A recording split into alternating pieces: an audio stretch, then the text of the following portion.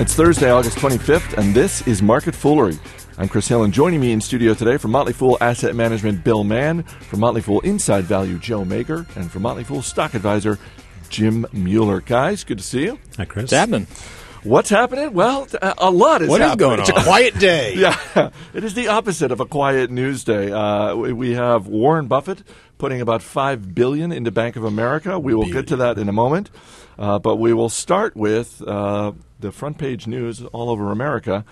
Steve Jobs officially stepping down as CEO of Apple. He recommended the board of directors name Tim Cook as his permanent replacement. Jobs will remain as chairman. Obviously, there are a lot of angles to this story. Joe Mager, I want to start with you, and let's start with just Steve Jobs' legacy as CEO. Well, I think you've got to say that he's the best CEO of our time. I mean, this is a guy who Pixar is an also ran on his resume, right? Yeah. I mean, the things he's accomplished are just crazy. That the work he's done at Apple's effectively brought PCs to the masses, redefined music, redefined film indirectly, redefined the way we communicate. I mean, it's impossible to really say how much he's done, and not just all that in terms of how we interact, but the way that devices have been produced and the way we use them and the way we think about design. Bill? There is one way that you can. I mean, it'd be very hard to overstate what he's done, but you can quantify it. Since the day that he came back as CEO of Apple in 1997, that stock has returned 9,600%.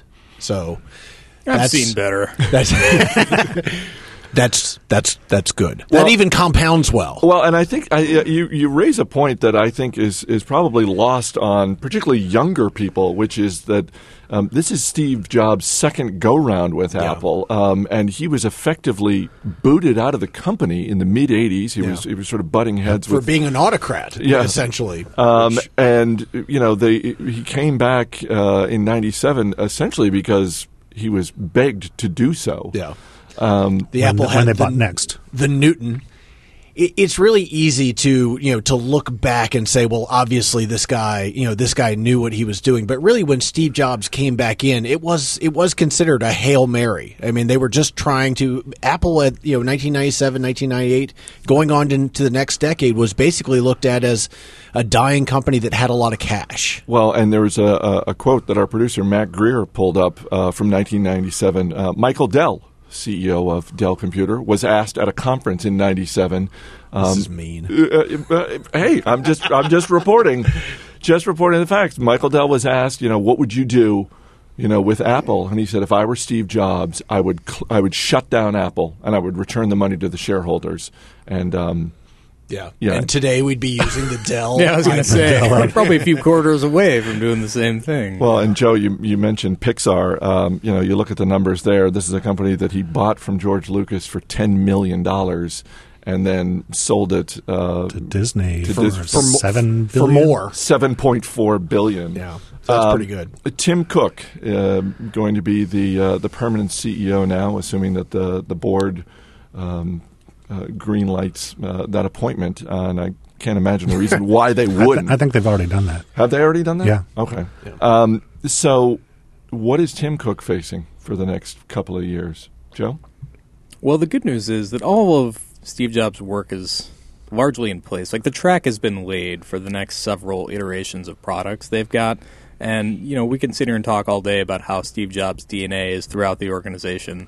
Now, I don't know what kind of DNA, that is. And the guy, his leadership style definitely is unique and may not fit. We have heard a lot of great things about Tim Cook, and he's had a couple dry runs. He's obviously very successful and very good at what he does. But whether he's got that same spark and the ability to lead Apple is certainly up for debate. And when you look at Jobs' resume, I don't think you can sit here and say that this isn't a downgrade. I think Cook is a great operator. He's been CEO for several years and has really made Apple a lean machine in getting its products out. And he's been the all but a name CEO for the last several months while Steve Jobs has been on his medical leave of absence. Mm-hmm. What investors might be looking for is more of an innovative leader, a visionary that Steve has. And I don't know if Tim Cook has that. The hardest job in the world is to follow a legend, and I True. don't. I don't True. think that I think the challenge for Tim Cook is that everything bad that happens at Apple is now going to be happening on his watch, and it will be a very natural thing for people to perhaps overreact or react in a certain way, which is, well, if Steve were still here running the show, things would be done differently. And that's going to be his big challenge, because he is truly following the legend of legends. In the short term, I don't think there's going to be much problem with Apple or Apple stock. As Joe mentioned, the products are pretty well lined up for the next 2 or 3 iterations. It's going to be after that where Cook is going to be able to put his stamp on things. Yeah, and the shares really haven't fallen all that much today. Only a few they're dollars. basically even with the market. Yeah. Which is pretty surprising to me. I mean, I know that there's been an expectation that this would happen to some extent, but it's hard to believe the market hasn't responded more. I guess I would just like to say on a personal note that this is happening. Steve Jobs is 56 years old. This is happening because he has a very severe health concern, and I just I wish him the best. Looking forward, Jim, you said you think for the near term, the products are in place, that sort of thing. Let's just go around the table from the standpoint of investors. What is the big question that you have when it comes to Apple? What's going to be the next big product? I mean, they've reinvented the cellular phone. They reinvented the way we listen to music. They're reinventing with the iPad the way we do computing, especially online computing. What's left? Is it televisions? A lot of people are talking about a new Apple TV, but there's some pretty good TVs out there. The Onion speculated they're going into printers. Yeah. So I'm thinking hoverboards. But is it skateboards? Is it? I don't know. I'd go with a hoverboard. Yeah. That'd be pretty cool. We're only a few years away from Back to the Future, where I think 2015. I think that's when we're supposed to expect It's going to be a hoverboards. big year. All right. On a more serious note, Joe, the question you have when it comes to Apple.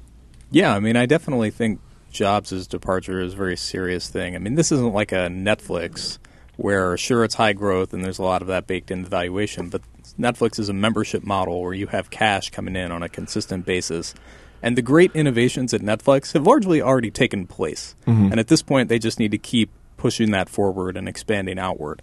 When you look at Apple, the model's completely different, where they have to continuously innovate. Yeah. And it's not like if they have a misstep, like if iPhone 5 isn't all that great, or iPad 3 is a bit of a whiff, it's not going to kill them or anything like that, but it will derail them. And consumer electronics is as brutal an industry as you will find. Go look at Nokia, go look at Motorola, look at Nintendo. They could all tell you about that. Bill? For me, I think that the big question with Apple is going to be, is this actually creating a leadership vacuum? I mean, it seems like it. It seems like it. Although they're saying all the right things, and Tim Cook has been in the chair in a de facto way for a while. But nonetheless, it will be interesting to see how they respond to their first crisis. Shares of Bank of America up today after Berkshire Hathaway bought $5 billion worth of preferred shares. Joe, what kind of preference did Mr. Buffett get? A lot better than we would get. Yeah, I was going to say, break down the preferred shares thing for me. Sure. Because, again, if I'm just looking to buy Bank of America, I'm pretty sure I'm not getting preferred shares. I mean, because preferred, that sounds good, right? Sounds good. I want some of those preferred shares. Sure. So preferred shares, preferred stock, fall in between debt and common equity that you and I would just buy on a stock exchange on the totem pole. The difference is that unlike a regular stock, like common stock you would trade, it's effectively a bond. And so there's like coupon payments that are paid out from that. And Berkshire Hathaway will get 6% annually on that, which is not all that amazing a rate. The real value here is that B of A threw in 700 million warrants, which amounts to about 6 or 7% dilution for them. A warrant is like a call option. It gives you the right to buy at a certain price. And these warrants have a duration of 10 years, which in option time is forever. So at any point in the next 10 years, Berkshire Hathaway can pay, I believe the price is $7.14. Right. So they're already in the money, about $350 million on this. So that's about like a 7 or 8% return on their initial investment. That annualizes pretty well. Yeah. Yeah, that does okay. Yeah, nerd speak aside, I mean, this was a great deal for them. Initially, I didn't think all the terms were that great on the preferreds because it's not all 6% isn't all that high by Buffett standards, at least compared to the terms he just raked Goldman Sachs over during the financial crisis. But those warrants are beautiful, and it really speaks to the value that Buffett brings to the table and that no one else can get, because B of A made that deal because it was getting Buffett's stamp of approval on the business. Yeah, well, plus they're also getting cash. I mean, unlike when you or I buy a stock, you're just trading with somebody else. This is money that actually goes to Bank of America, which Bank of America has basically 6 divisions, 5 of which are extraordinarily profitable, and the other is their mortgage division, which is a disaster and probably will need additional funds, to keep it shored up. But so this actually puts some funds and gives them a little bit more of a cushion. Bank of America is essentially a slightly different company than it was yesterday, and it isn't all perception, and it isn't all the Buffett stamp of approval. They actually have some additional assets that they could use to shore up their poorly performing segment. So what does this say about Bank of America? I mean, does it say something about? It says they're messed up, or is this really a story about Warren Buffett taking advantage of what was really an only for Warren Buffett type of opportunity? A little bit of both. Bank of America has been given some more optionality now. And one thing that has been talked about is, would it be possible for them to put their mortgage division into bankruptcy and save the rest? I mean, these are the types of things that they are having to explore because of the position that they're in. And so it really does speak to both. I mean, Warren Buffett is providing them with a lot of different things, including capital. So I mean, it really does speak to both. Yeah, I agree. And there's some crazy irony here that we're seeing this great example of Buffett's unique ability to get a deal done and bring value to Berkshire happening on the heels of Jobs leaving Apple, where you've got two guys who are maybe the most I don't know. It's tough to find two guys that you could assign more value to. Yeah, certainly two of the most watched. Yeah. And it was figures. I don't know. Jobs leaving was just a reminder too that Uncle Warren is not going to be running Berkshire forever. And eventually he'll be replaced by someone who doesn't get these sweetheart deals. So you think it's the Buffett stamp of approval less than the Berkshire Hathaway injection of billions? Yeah, I think it's both. I mean, Berkshire also has a huge balance sheet, and there aren't a lot of companies out there that can just write a $5 billion check. Well, they could write it. I can do that. Yeah. Try cashing it, though. I got that move. Just cash it at Bank of America. I swear. Clear. Becky Quick on CNBC this morning said that she spoke with Warren Buffett, who said to her, among other things, that he got the idea for this when he was in the bathtub yesterday. Wow. Shenanigans. You're not buying that? It's a little too quaint. It's a little too... Yeah, it's a little too Archimedes. Dude. I mean, I know you're all hardworking, bathers. Well, hopefully Buffett didn't go running down the street. Yeah, I know you're all hardworking investment guys. I see you at your desk, crunching the numbers, going through everything. But I'm guessing there are other places than your desk where you get investment ideas or epiphanies. Joe Mager, do you have? It doesn't have to be the bathtub. It could be when you're out running or something like Eating that. Bacon. Eating bacon. That's Eating every bacon day. in the shower, in the bathtub. No, my best thinking spot is airplanes, because I can't really get distracted by anything else, and I usually just have a couple hours sitting by myself, and it just forces you to suck it up and think. So Joe flies most weekends. Yeah. Well, I don't have very many good ideas. So. I always read books on airplanes. I like thinking out when I'm hiking around state parks.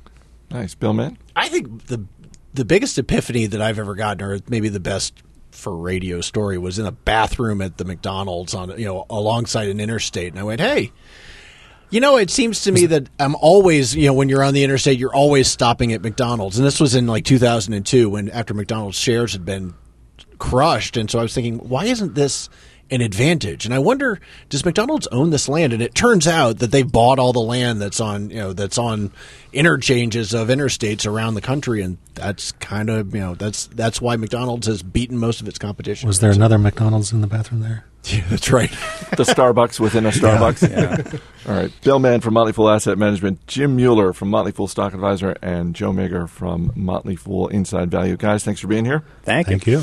As always, people on the program may have interest in the stocks they talk about, and the Motley Fool may have formal recommendations for or against, so don't buy or sell stocks based solely on what you hear. Be sure to check out the Motley Fool Money radio show this weekend. Our guest is personal finance expert and radio host Clark Howard. That's Motley Fool Money on iTunes, online, and on radio stations across America, although not nearly as many radio stations as Clark Howard is on, unfortunately. That's it for this edition of Market Foolery. Our producer is Matt Greer. I'm Chris Hill. Thanks for listening, and depending on Hurricane Irene, hopefully we will see you on Monday.